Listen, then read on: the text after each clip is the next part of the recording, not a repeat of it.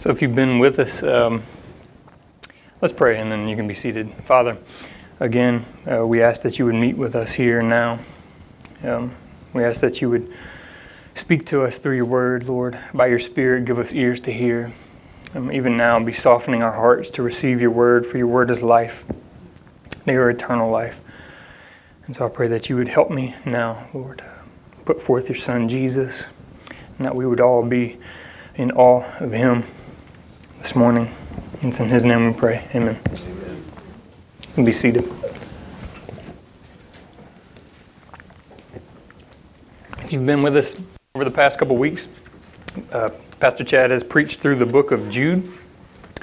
And just as an overarching rehash of it, just the necessity and the importance of protecting the doctrine, protecting what God has said in his word, not letting it become twisted or distorted by wicked men or even ignorance, and just the importance of being a word-saturated people. So as Christians, we are word-saturated people. It's how we know God. It's how we come to believe in him. And so with that, it's going to sort of launch me into this morning. And just as we are word-saturated people, we are a people who are about evangelism. Our lives are about reaching the lost with that word that we so tightly keep to the vest and we protect and guard. And so we know, just like Jesus said, his words are eternal life. And so we want to reach out and present that word to as many people as we can and to present to them the truth and the only name under heaven by which they can be saved, and that's Jesus. And so as we talk about evangelism, there are a number of texts that we could go to illustrate how you could go about it or different scenarios and circumstances. But I feel like all too often, maybe we don't prepare enough first. We don't ready ourselves to engage a lost world, a hostile world, a dying world with what they need most. And so when we do it, we limp in or we do it with timidity, or we're not bold with it, or maybe we just don't know what exactly to say. Maybe all we have is what we learned in Sunday school when we were kids, and hey, Jesus died for your sins. And that is true, and it is the very essence of the gospel, right? For sinners, God sent his only Son to come and to die and to pay the penalty for that sin that we might be reconciled to him. That's the gospel at its core. And that must be the foundation of our evangelism. But I feel like if we don't build around that and have a full orbed worldview of what God says in his word and how we're to go about that, we're not going to be maybe as effective as we could be. We're not going to be as passionate about it as we could be. And so the word saturation, I believe, will propel you to be an evangelistic person. Okay? And so I'm just going to try to flesh that out for you this morning. And I'm going to use Psalm 145 because I feel like David gives us a good starting point, a good recipe for how he would do that. So if you'll turn to Psalm 145 with me, we'll just read through it and then I'll walk through it with you. He says, I will extol you. I will heap up praises to you, my God, O King. I will bless your name forever and ever. Every day I'll bless you. I'll praise your name forever and ever. Great is the Lord and highly to be praised, and his greatness is unsearchable. One generation shall praise your works to another, and shall declare your mighty acts. On the glorious splendor of your majesty, and on your wonderful works I will meditate. Men shall speak of the power of your awesome acts, and I will tell of your greatness. They shall eagerly utter the memory of your abundant goodness, and will shout joyfully of your righteousness. The Lord is gracious and merciful, slow to anger, and great in loving kindness. The Lord is good to all, and his mercies are over all his works. All your works shall give thanks to you, O Lord, and your godly ones shall bless you. They shall speak of the glory of your kingdom and talk of your power. to make known to the sons of men your mighty acts and the glory of the majesty of your kingdom. Your kingdom is an everlasting kingdom, and your dominion endures throughout all generations. The Lord sustains all who fall, and he raises up all who are bowed down. The eyes of all look to you, and you give them their food in due time. You open your hand and satisfy the desire of every living thing. The Lord is righteous in all his ways, and kind in all his deeds. The Lord is near to all who call upon him, to all who call upon him in truth. He will fulfill the desire of those who fear him. He will also hear their cry and will save them. The Lord keeps all who love him, but all the wicked he will destroy. My mouth will speak the praise of the Lord, and all flesh will bless his holy name forever and ever.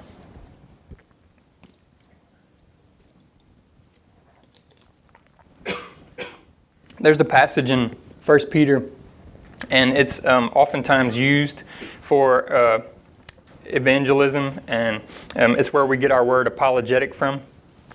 In 1 Peter 3:15 and 16, Peter says to always be ready to give an apologia, to give a defense or a reason for the hope that is within you. And I feel like we always start there. Oh, be ready. Know the gospel. Know these things. Be ready for this. But we miss what Peter says right before that. This is what he says. Sanctify Jesus Christ as Lord in your hearts. And then always be ready to give an account, to give a defense. And so I feel like that's an important piece that we overlook. We pass over it. And so if you don't get that first part right, you're not going to be as effective when you give your defense, when you give your reason. Maybe you won't even have a defense because you don't know fully that Christ is Lord in your heart. And you see in verse 1, David does just that. In his psalm of praise, he says, I will extol you, my God and my King. In 1 Peter, the word for Lord there is kurios in the Greek. It just means supreme. It means authority. It's the highest level that you can get. And so you place Christ, you place him as God, Lord, kurios in your heart. He is the highest, first, foremost. And so when you do that, that will govern everything else that you do in your life, right? And so we must begin with a knowledge of God. David starts out praising God. I'll bless your name forever and ever. I'll bless you every day. He resolves to make God's name known and to praise him, and he is worthy of our praises. And to praise God is to know God. You can't praise God whom you don't know. And I don't mean just a simple intellectual knowledge. Anyone can come to this book and know something about God. But what I mean is a knowledge that's intimate.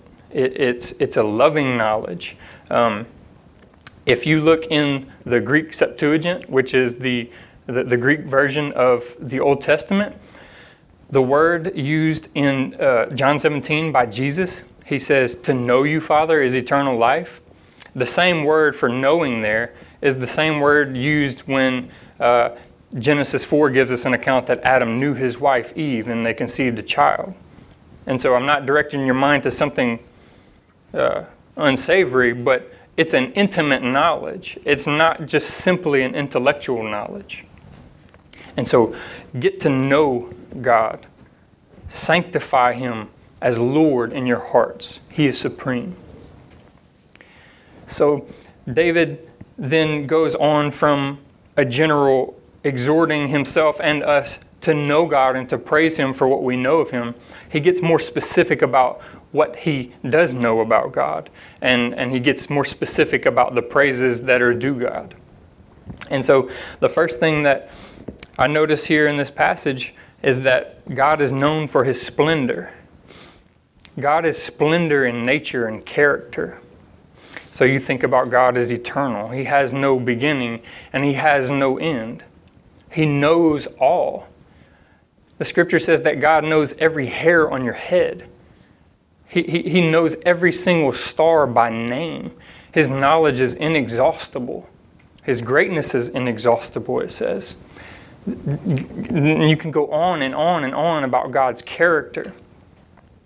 So praise Him, know Him for who He is as a person, God. Know the splendor of His works, His creative works. You can open up to the very first verse in the Bible. In the beginning, God created. Out of nothing, He brought into being everything. And so God stretched out the heavens. He set the world and the heavens in an orderly fashion. He holds them together. That's splendid. I'm going to give you some synonyms of splendor. It means brilliance, gloriousness, gorgeousness, grandness, magnificence, majesty, nobility. To contrast that, you would be modest, unimpressive, ordinary, undistinguished. God's works are splendid. They stand apart. He is the only one who can bring something into being from nothing, because He existed before there was anything, right? Think about supernatural works. Just recently, reading in Judges, Gideon, God calls him to gather an army, and Gideon's like, well, Lord, you're going to have to show me a sign. I'm not really sure. And so he sets out the skin outside, and he says, okay, the skin will be dry and the earth will be full of dew. And God brings it to pass. That's a supernatural. The God who brought the natural into order and governs it has the authority and the ability to go outside of that and do something supernatural. Right. So he can do that. And then Gideon's still unsure. He says, okay, now make the skin wet and leave the ground dry. And so God does it. You think about Elijah in 1 Kings 16. He tells Ahab that there's going to be a drought, and it's judgment. He's prophesying, and so after this, he's thirsty, and he meets up with a widow, and he asks the widow for a drink of water. And so on her way out, she's going. He says, "Oh wait, by the way, bring me a piece of bread back too." And she says, "Well, as sure as God is, I can't do that, because all I have is a bowl full of flour and a jar full of oil." And Elijah says, you bring me the bread, and God will continually supply your flour and your oil until He sends rain again. How does that happen? God's splendor. He goes outside of the ordinary and accomplishes what He wants to accomplish when He wants to accomplish. Think about personal experiences of splendor in your own life. Has God ever gone outside of what makes sense to you? I'm not saying we go around looking for these spiritual experiences, but surely there's been a time in your life when I don't know how I'm going to pay these bills. I think about baby Gallagher, baby William, born super early, and God has given doctors wisdom. He has given mankind grace upon grace, and so He sustains baby William's life. To me, that's God's splendor, not chance, or not merely man's knowledge. I will give glory and credit to a God who made the brain rather than the person who possesses the brain. All right, think about anything in your life that God has ever shown up. Do you have a wayward son or daughter, and they've come back home? They've repented. They've turned back to the Lord. That's a splendid work of God that only He can accomplish. And He says that one generation shall praise your works to another. And so another thing about God's splendor is that it is enduring. God doesn't just sometimes, do splendid things. He's not sometimes full of splendor. God is splendid, always. He is magnificent. He is never ordinary, modest, or unimpressive, ever. God is God. And so we must sanctify him in our hearts as that. David says he will think on these things and meditate on them. Constantly remind yourself of God's works. Everything from natural trees growing to supernatural works in your life when God shows up in a way that no one else can. Think about these things often. Know him as splendid. And teach them. Teach them to your kids. Learn them from your parents, from your grandparents. I'm thankful that my parents taught me of the Lord growing up. I'm thankful that I was brought to church to hear the gospel. I'm thankful that God has blessed me with children to advance his kingdom with. I'm thankful that I have a daughter. Just the other day, she's learning how to write and how to read. And she said, "Dad, how do you spell Jesus died for our sins?" And my heart is just overwhelmed. But that's part of the next generation proclaiming God's goodness and praising him.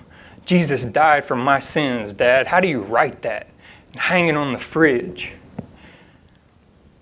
So teach. Even if it's not your kids, surely you know people in your life that are of a different generation than you that you can learn from, both learn from and teach. And so do that. Know God for his supreme kingship.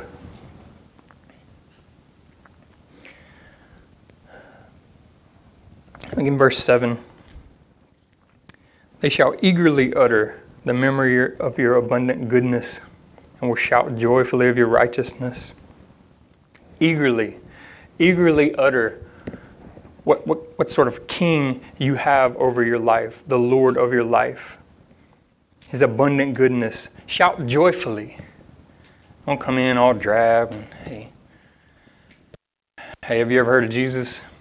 Man, act like you've been brought from death to life, right? Shout joyfully about God. Sing his praises. And he's good. He's gracious. And he's a kind king. In verse 8, David is not coming up with attributes of God for himself.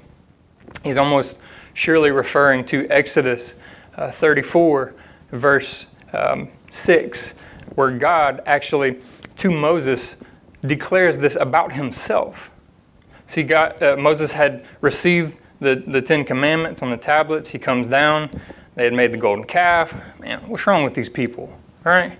Well, what is the deal here? Worshiping idols ain't even going a month. So he breaks the tablets. Well, God calls him back up on top of the mountain. And he says, you bring the tablets. I'm going to write them. I'm going to write my laws on the tablets again, just like the first ones.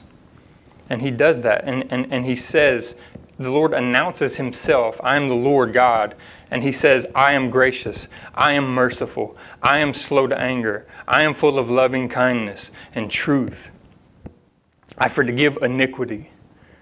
All of these things. So David is not coming up with his own attributes for God. He's simply quoting the law. He's quoting what God has revealed about himself. So David knows God. He knows what God has said about himself.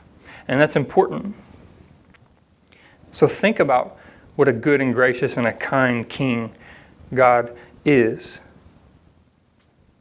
These people were just delivered from the house of slavery. They were just brought out of Egypt. God had shown himself in a mighty way to these people. And their leader is gone a number of days. And they've made a golden calf and they're worshiping it. Yet God still calls Moses back up on the mountain. Here's who I am. Write it down. Tell the people. He's good. He's gracious and he's kind. He's slow to anger. God is not in heaven waiting for us to mess up so he can wipe us out. He's slow to anger. He's merciful. His grace sort of extends all of these things to us, right? His mercy, he doesn't right off the bat count our iniquities against us. He gives us time to turn. He gives us a chance to repent. He's slow to anger. I'm sure there have been times God is getting frustrated with me, maybe not. I know as a dad, you can only tell, I'm sure my dad can attest to this, you can only tell your kids so many times what you want them to do or what they need to do before you get frustrated, before you want to whack them. You can only take so much, but God is not like us. He's higher. He's greater. And so He forbears thousands of years of people's sins over and again and constant heaping up sins. And He's just slow to anger. God doesn't reveal Himself as this mighty, terrible, terrifying God. If He did, who would ever come to Him? Yes, He is those things. God should be feared. But He reveals Himself as good. He condescends. The God of everything condescends Himself and comes down and reveals Himself to Moses in some manifestation and speaks with him. And ultimately He has done so in His Son Jesus. He has humbled Himself to the point that He became a man and died on a nasty wooden rugged cross so that we could know Him if we would turn and repent and believe. One commentator says it like this on that topic. He says, were God to bring His power prominently into view before us, we would be cast down by the terror of it rather than be encouraged. As the papists represent Him a dreadful God from whose presence all must fly, whereas the proper view of Him is that which invites us to seek after Him. Accordingly, the more nearly that a person feels himself drawn to God, the more has he advanced in the knowledge of Him. So if you really get to know God, you will see Him as good and kind and gentle and patient, forgiving and loving and tender and merciful. You will see Him as that, because that's how He has shown Himself. And not only is He good to those who love Him, He's good to all. Think about how many wicked people, how many wicked nations are here today, and they're still eating, they're still breathing. God says He makes the sun to rise on the righteous and the wicked. God is good to all. He gives all time to come, time to turn from their wickedness and see Him for who He is. So in His supreme kingship, He is the King of kings. All are subject to Him. There is no king rivaling Him. There is no king equal to Him. There is no king who will ever conquer Him. He's the King of kings, the Lord of lords. Nothing is outside of His rule. It may seem that way. You look around the world, you get on Facebook, you read the news. It may seem that God is distant or unaware of what's going on here, or maybe He doesn't care, but that's not true. The New Testament tells us that all things will be brought subject to Christ as King. There is nothing outside of His authority. Everything, again, from nature is subject to His authority. It is part of His kingdom. Individuals, you are not outside. You are not exempt from the lordship of Christ, whether you believe it or not. The Scripture says that every tongue will confess, every knee will bow one day that Christ is Lord. So please do it now, willingly. Set apart God as Lord in your heart, willingly. There is no government outside of His control. Kingdoms rise and fall by the hand of God. He accomplishes His purposes with nations, with governments. It might not make sense to us now, but that's the point. You trust. You trust in who God is. You believe in your heart of hearts that He is the King of Kings. And all that stuff going out there, it won't cause you to be an anxious person. It won't cause you to fret and to worry. It won't cause you to make rash decisions and be overly consumed in politics and all this and that, because you know the King of Kings is there and He's governing it all. And David also lets us know that His kingdom endures forever. He is an everlasting King. That's good news to me, because there's never a chance that there's never a chance that someone who is not my God, my King, will ever overthrow His lordship. No, on the contrary, one day God will have enough. God will say, this is it. And He will throw down all who are not with Him. But on that day, all who are with Him will live with Him forever in peace, in communion, and enjoy His fellowship forever. And that will never be overthrown. That will never change. That's good news. That's something that you can be sure in. You can hope in it. Why do you hope in Jesus? Because He's an everlasting King, and no one will ever conquer Him. Know Him. David also points to God, and he exhorts us to know Him for His shepherding hand. In verse 14, he says, "The Lord sustains all who fall, and He raises up all who are bowed down. The eyes of all look to You, and You give them their food in due time. You open Your hand and satisfy the desire of every living thing." Have you ever been brokenhearted or despaired of whatever is going on in your life? Cancer, financial issues, whatever it may be. You can know that God is there with those who fall down. God cares for you in your distresses. God knows them. He's well acquainted with them. We read the passage last week that Christ can relate to all of our struggles, with all of our temptations, with all of our everything that goes on here, but yet He's without sin. So He knows. He's well acquainted with our grief and our sorrow. And so if you're low this morning, if you're despairing, if you're broken, if you need restoration, know God for His shepherding hand. God doesn't just leave the sick sheep over there to die and move on with the rest of the flock. No, God will leave the rest and come and grab the one who's run away, the one who's broken, the one who needs help. God is tender, and He cares for you.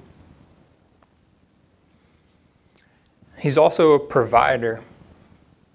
He says that all look to Him for their needs, and He opens up His hand to satisfy the desire of all the living.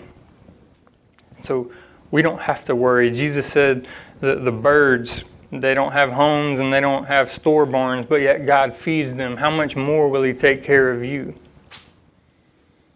I'm not in the position now that I'm wondering where my next meal will come from.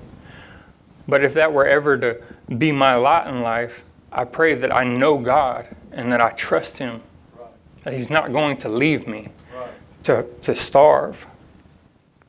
And if that were to come about in my life, it's because He has deemed it to be good and right. And I need to be okay with that because I know God. And I know He is my shepherd. And I know that He will never leave me or forsake me or lose me. Jesus in John 10 says that He is the great shepherd. He lays down His life for the sheep. He's there with us, caring for us, tending to us, providing for us, feeding us all the time. All the time. Jesus also says in John 10 that no one can snatch us out of his hand. No one can snatch us out of the Father's hand. He and the Father are one. They are together in saving his people. Nothing can break us away. Not hunger or famine or persecution or trial or tribulation or death. Anything, nothing can separate me from the love of Christ Jesus. Nothing. So know God.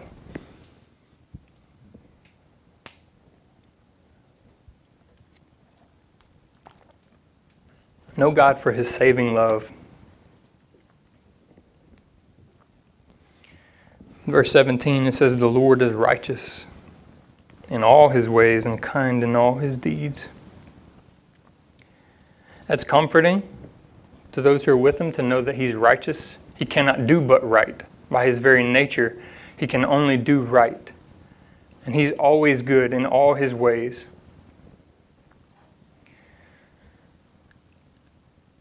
It's amazing to know that if you want to see the greatest example of God's righteousness, look to the cross. There's never been a more grand display of it. Because sin, unrighteousness must be dealt with. It cannot go unpunished. God must deal with it.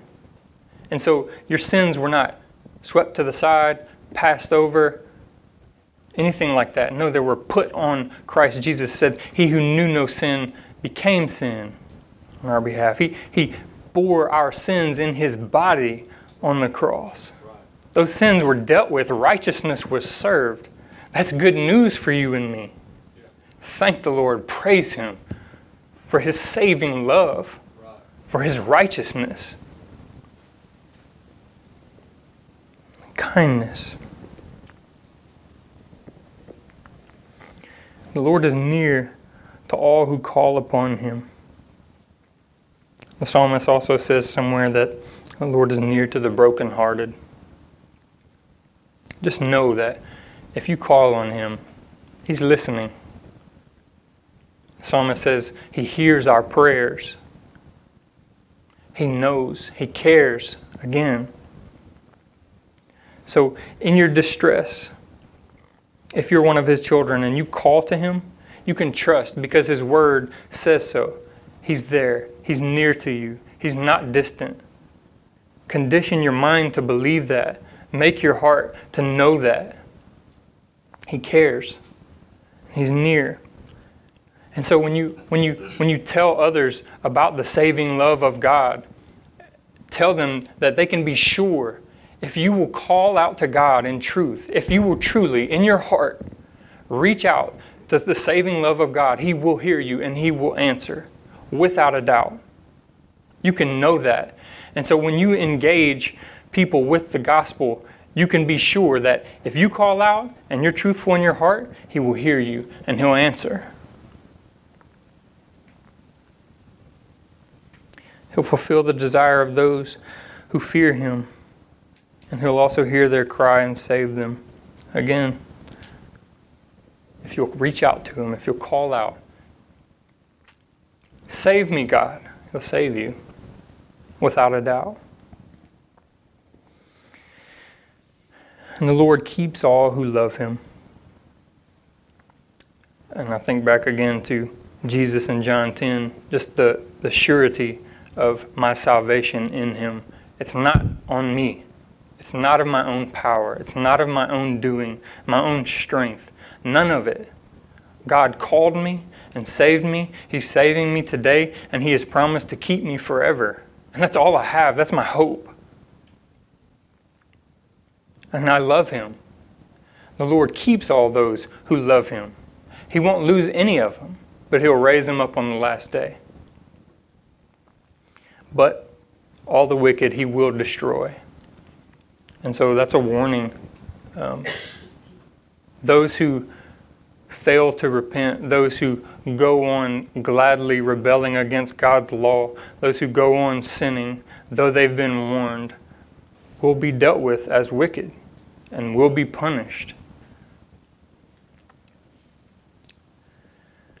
And my mouth will speak the praise of the Lord, and all flesh will bless his holy name forever and ever.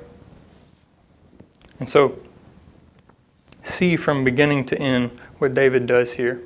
He starts out and he lets you know that the Lord of his heart is God. He sanctified him. He adores God. He praises God as such. And he lists all these different reasons that he has to praise God. So think on him often.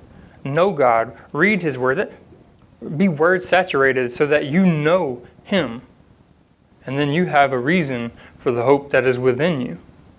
Think about all the times that God has shown up and done splendid works in your life. Think about what a good and a kind king he is. Think about what a good shepherd he is. He provides for us. He keeps us and he tends to us. And think about his saving love in the face of Christ. And if you know him, then you can make him known. So when you think about evangelism, saturate yourself with God. Make your life about praising him. Make your heart to overflow with the knowledge of him. And then, I'm almost sure of it, that when you go about in your daily life and maybe the atheist asks you a question or someone who is broken comes to you for counsel or advice, or maybe you have a drug-addicted family member, or maybe you just know someone who's going through it, or whatever the case may be, you have an answer because you know God.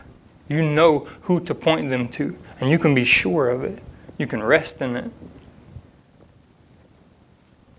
So know God and make him known. It's as simple as that. Pray with me. Father, I thank you for revealing yourself to us in your word, in the world around us,